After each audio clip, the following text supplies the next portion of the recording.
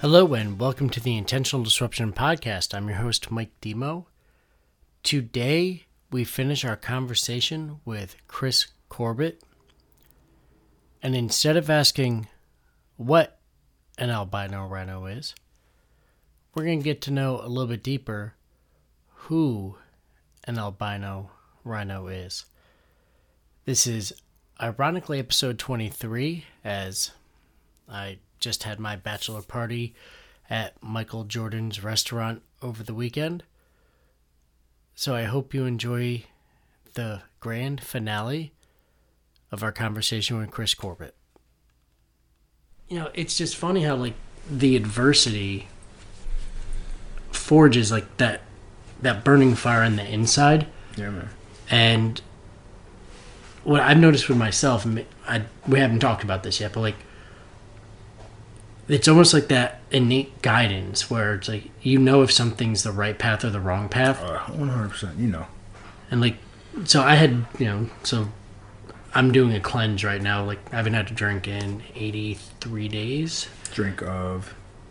Anything alcoholic at all. Okay, good. And it was as part of my coach, Ryan Nidell, who I learned a lot of this stuff from, that and Wake Up Warrior. Yeah. Where it's like, well, just see if you don't need it. Because I'd have something to drink every day. Right. And, split testing is always a good idea, even in marketing. I'd wake up with, my neck would hurt. I'd feel a little foggy. Interestingly enough, and this isn't for everybody, just get hammered every night. But, a lot of that stuff wasn't from the alcohol. But, I had no way to prove one way or the other. This is the longest I've not had a drink since boot camp. Right. In 2000. Right. Wow.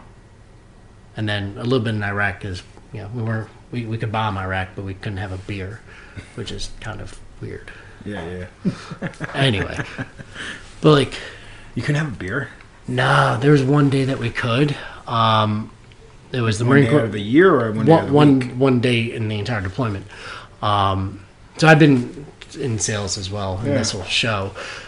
So the Marine Corps birthday, we didn't get to celebrate it at the time because we were leveling a small town called Fallujah. Okay. I ran all the airstrikes and medevacs, resupply missions in and out over the night shift. Yeah. So basically, midnight to noon, everything over there, like you saw Just on the lit news, up. there was something, Just lit up. like AC-130s shooting in. Like the stuff you see on CNN, where they'd show the missile coming, or the bomb coming in, and you hear the pilot go, "Oh, dude." Yeah. That's a plane I controlled. That was an F-16. Really? Yeah.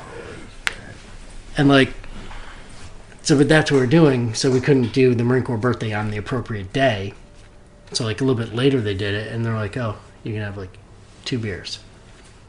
So everybody had 2 beers. They told you get 2 beers. I was a crew chief, so I had 6 Marines that worked with me. Yeah. So I got them extra.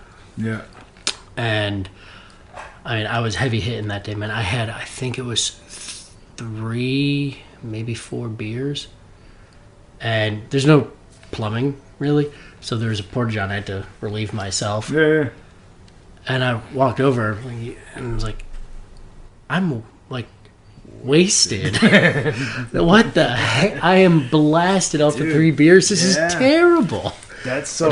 They'll joke around because I don't drink. And when I decide to have that one sip, it's the Hulk comes out, and then a drink later, I'm that guy. You know what I mean? Yeah. But I don't drink at all. We don't drink at all. We quit drinking in 2013. That's when we quit everything. And then all we do is it's a super once or twice a year, maybe 3 times a year. We'll drink. Maybe my wife will have an occasional glass of wine with dinner, and maybe I'll have a drink. But it's not. It's so far removed from what it used to be. Where it used to be Thursday, Friday, Saturday, recoup on Sunday, and then Thursday, Friday, Saturday, or Wednesday, Thursday, Friday, Saturday, Tuesday night. Because my day off was on.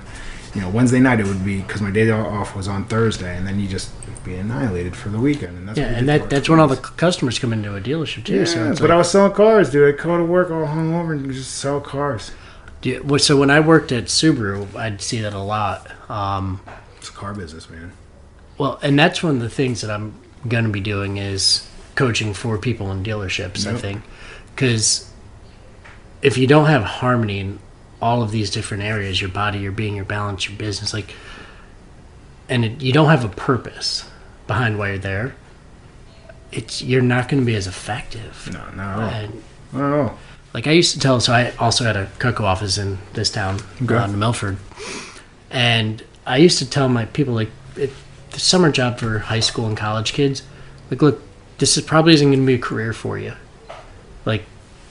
Call it what it is, selling knives, through personal referral. Right. But you're going to learn really good skills for the future. And the actual job, like cutting rope with people so you can see how everything works, it's not about that. Mm-hmm. It's about what it's going to do to propel you towards your future goals and your purpose. Right. And that was just it. Right. That's what it's for. And, with the cars too. I got turned down from Cutco. Dang. I got turned down from Cutco. I remember me and my wife went to, it was out in Monroe, I think it was, or something like that. And there was an office up there, and they interviewed me for like an hour. Yep.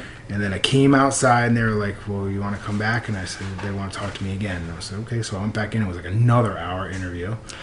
It's and the idea behind that is want to tell you everything. Yeah. So part of the interview process. And what year was that? Babe, when we do that? What? Cutco. When you sat in the car for like 3 hours. I can't even remember. What was it, like 04, 05? Yeah. Right, so No, it wasn't. It was probably 02. I was selling cars, babe. So that was probably with Tom Shinaka. Maybe. Yeah. Kind of shorter, Greek Italian looking guy. I remember just really being pissed that they didn't hire me. But it worked out fucking perfect because I ended up getting, washing cars at Honda. Dude, I started off at my first job in dealerships was at Saturn doing prep. So you worked for Chemco. Yeah, so did I. That's where I started, Chemco. That's crazy. We were literally across the... Yeah. I did that at 03. Yeah. So I had just 04 is when I started selling used cars, and I remember when the prep manager was like, "Are you sure you want to do this, man? Everybody who leaves prep to go sell cars, they always fail." He tried to hold me back. It was like, maybe that was like a $15,000 a year job, maybe $20,000. No, dude, it was a $7 a car job. Let's be real. Yeah, it was crazy. It was nuts. I've never detailed a car so fast and wondered how people got French fries in their cars so deeply. It's disgusting. Yeah, so I started in the wash bay, man. That's cool. And we worked for the same company. Yeah, that's cool. Didn't know that until just now. Chemco. Yeah, they hired me on as a lot attendant, and then I ended up leaving them. Yeah, Saturn. Yeah. So the shirt I actually just wore it for the first time. Really? Because they actually made us get the red shirts with the date you started and everything. It's terrible. Yeah. But you ended up staying in it. Now, what do you do at Honda? So I'm a finance manager now. Okay. And I absolutely love it. I've done everything except for run the store. I haven't done the GM part. I started off prep. I did sales, used. Then I did new car sales. Then I worked my way up to being promoted to a desk manager. Ran the used car department in Danbury. Got them up to over 100 cars, used cars. And then I needed to make more money, and I really wanted the position that I have now.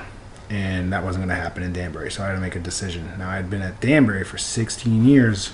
Yeah. And it just wasn't working out. So I found Mount Kisco, and I've been at Mount Kisco for like 3 years. That's a drive. Now. It's 40 minutes. I love the ride. Huh. It's a good ride. It's not a bad ride because it's just like highway. It's nice and calm. I can listen to Joe Rogan. I can listen to Tony. I can have conversations on the phone if I need to. Unless it's raining or 684 is packed at 8:59 in the morning, then but I leave the gym at around 8:30, and it's a half hour there, so it's not a bad ride. And that's actually something I wanted to get into is the daily routines. Because earlier you said you're up at 5:30. Yep. And then you're mentioning the 8:30. So, like we talked a little bit about my morning routine. I'm up at about 5:30 as well. Yep. Meditation, 15 minutes. Yep. Journaling about what insights come to me when I'm able to get that clarity. Do a little bit of reading for personal business. Yep. For the stuff that I'm doing here. Yep. And send notes of appreciation to my fiance. And then I literally take my phone and just scroll to find a random friend. Yep. And it's a litmus test. I either immediately think of something about them that I like, I appreciate, and I want to share with them. Yep. Or they get deleted. Really? Don't need them. If there's nothing I could think of that's a redeeming reason we have a relationship, Yeah, that's a good. we don't need to associate. I don't need 10,000 contacts. Yeah, I need them. If you're going to buy a car, I need them. Yeah, well, you need for business purposes. But you could even say, "Oh yeah, you bought a car for me. Hey, love you." Yep. Yep. And then do that. I make a green smoothie in the morning. Alkalizing greens blend. I actually yesterday got to have kale from my garden in it for the first time There you this go. year. That's pretty cool. And then I get a sweat, so I do air squats while I'm waiting for it. Yep. Yeah, with injuries I have, like I can't be all about it all the time. Right. But just to get a sweat before I hit the door. Right. Wake Up Warrior called that. Do the core 4 before you hit the door, so you can go to war. Make sure all of your stuff is bulletproof, Right. so you can step in and handle whatever comes next. But what do you do? Because that's a good 3-hour window. So what are you getting done? I get up in the morning. I'll drag myself out of bed because I love my bed. And I come downstairs. I slam a protein shake and get all my stuff ready and try to get out of here within a half hour. Okay. And I get to the gym and just get right into training. Training takes about hour and a half, 2 hours. So it's the programs are long. They're crazy. A lot of supersets, a lot of that. But I have an amazing gym crew. My gym crew is I got 4 or 5 guys, sometimes 6, and we vibe really, really well together. We all push each other in the same direction, and we're all about making gains and changing our bodies and just having fun at the gym, man. It's therapy. Yeah. If you can go there and beat your ass for 2 hours, the rest of the day is easy. If you can mentally push yourself through the stuff that doing 200 lunges and then going and doing 50 leg extensions and then doing 50 air squats and then doing 4 sets of that, and you get done with that, the rest of the day is cake. Yeah, you've earned your breakfast. Right, for sure, for sure. So, and then I just do cardio. I'll hit the stairs for about half hour after that and just sweat. And that's what I do in the morning before I go to work. God, that reminds me of the workouts I used to do in Iraq, man. It's about 1,500 calories burned in the 200 in the 2 hours. So it's no joke. And you've been doing that for basically 3 years now? No, this new program's about 3 months old. Okay. That program is set like that. But as far as the, beating myself up, well, not beating myself up, but pushing myself hard. Yeah, no, we train pretty hard. I just haven't. I didn't have the nutrition down to where I should have had it prior to getting my coach. So I kind of waffled a lot because I was trying to figure out my body, and I didn't know it anymore because what worked before isn't going to always work again. So Yeah, and everybody's different. And you're going to change. Yeah. Things change. So, So you've got a map. you got a map. And, The acronym, mentorship, which is your coach. Yep. Accountability, which is your crew. Yep. And a plan, which is the routine. Yep. When you have a map, you know exactly where you're going. Yeah, for sure. Yeah. So No, I definitely have the map. And I'm lucky because a lot of people don't. A lot of people I see, they'll have everything that they need, yeah, but not be, I don't want to say smart enough, but not witty enough to understand they got it, and they miss things. You Yeah. know what I mean? So I'm lucky with everything I got going on, man, and to do what I do, I'm pretty lucky. It's a beautiful spot to wrap it up, man. Yeah, for sure. So, things that I took away from what you were just going through, and I surmised the MAP part, the mentorship, accountability, and plan, but it seems like a lot of it's about having that tribe of people that support you, whether it's, family, obviously your wife, your gym folk. Yep. And then just having the plan and, knowing your why seems to be a lot of what changed from, years back to now. And, dude, I'm just excited to see what you do next. And if you have anything you want to shout out for Blackstone, I don't have an affiliate myself, but if you do, feel free. No, listen, Blackstone Labs is basically, it's a company, it's a supplement company, and they're hardcore supplements that are basically legal. They put out a lot of good stuff, but they have the stuff that, if you really want to take it to the next level without taking it to the next level and going into like steroids or something like that, and you want to do it the legal way, Blackstone Labs has the answer for that. I'm not currently on anything like that, but really what it is he puts out good stuff, good quality stuff that the stuff works. And that's for me when I bought my first supplement from them, and I felt good instead of like C4 or something like that. It was a pre-workout that didn't really work. You have to take all this stuff. This with Blackstone Labs stuff, you take what you got and it gives you good energy. But it's more of, for me, it's not really the supplement. It's who's behind the supplement. The people. And the people, I've made really good friends with, a whole bunch of people in the bodybuilding industry. And, I'm just this kid in Danbury, New Milford.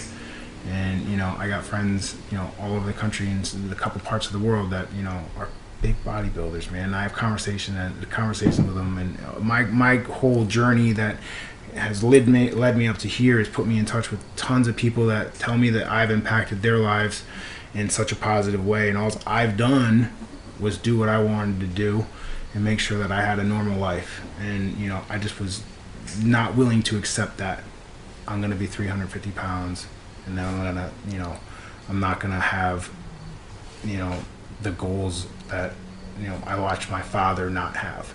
You know what I mean? So I'm just I'm just lucky, man. I'm lucky, but I also created my own luck. It's funny how that comes together. You know what I mean? So everybody has opportunity. It's just, are you wise enough to understand that the opportunity's in front of you and make it happen? You know what I mean? Because no one's either going to open a door for you or close it. So it's pretty important that you recognize what you need to do. Yeah, and tie that together. I mean, what we've talked about this entire time with intentional disruption. You talk about opening and closing the doors that you want and being able to recognize, here's what I want. What I'm doing isn't working. I need to make that paradigm shift so that I get on the path that I want. I mean, that's what intentional disruption is all about. Yeah, man. And I appreciate you taking some time. Yeah, man. Listen, I appreciate it. Absolutely, brother. Thanks, homie. Awesome.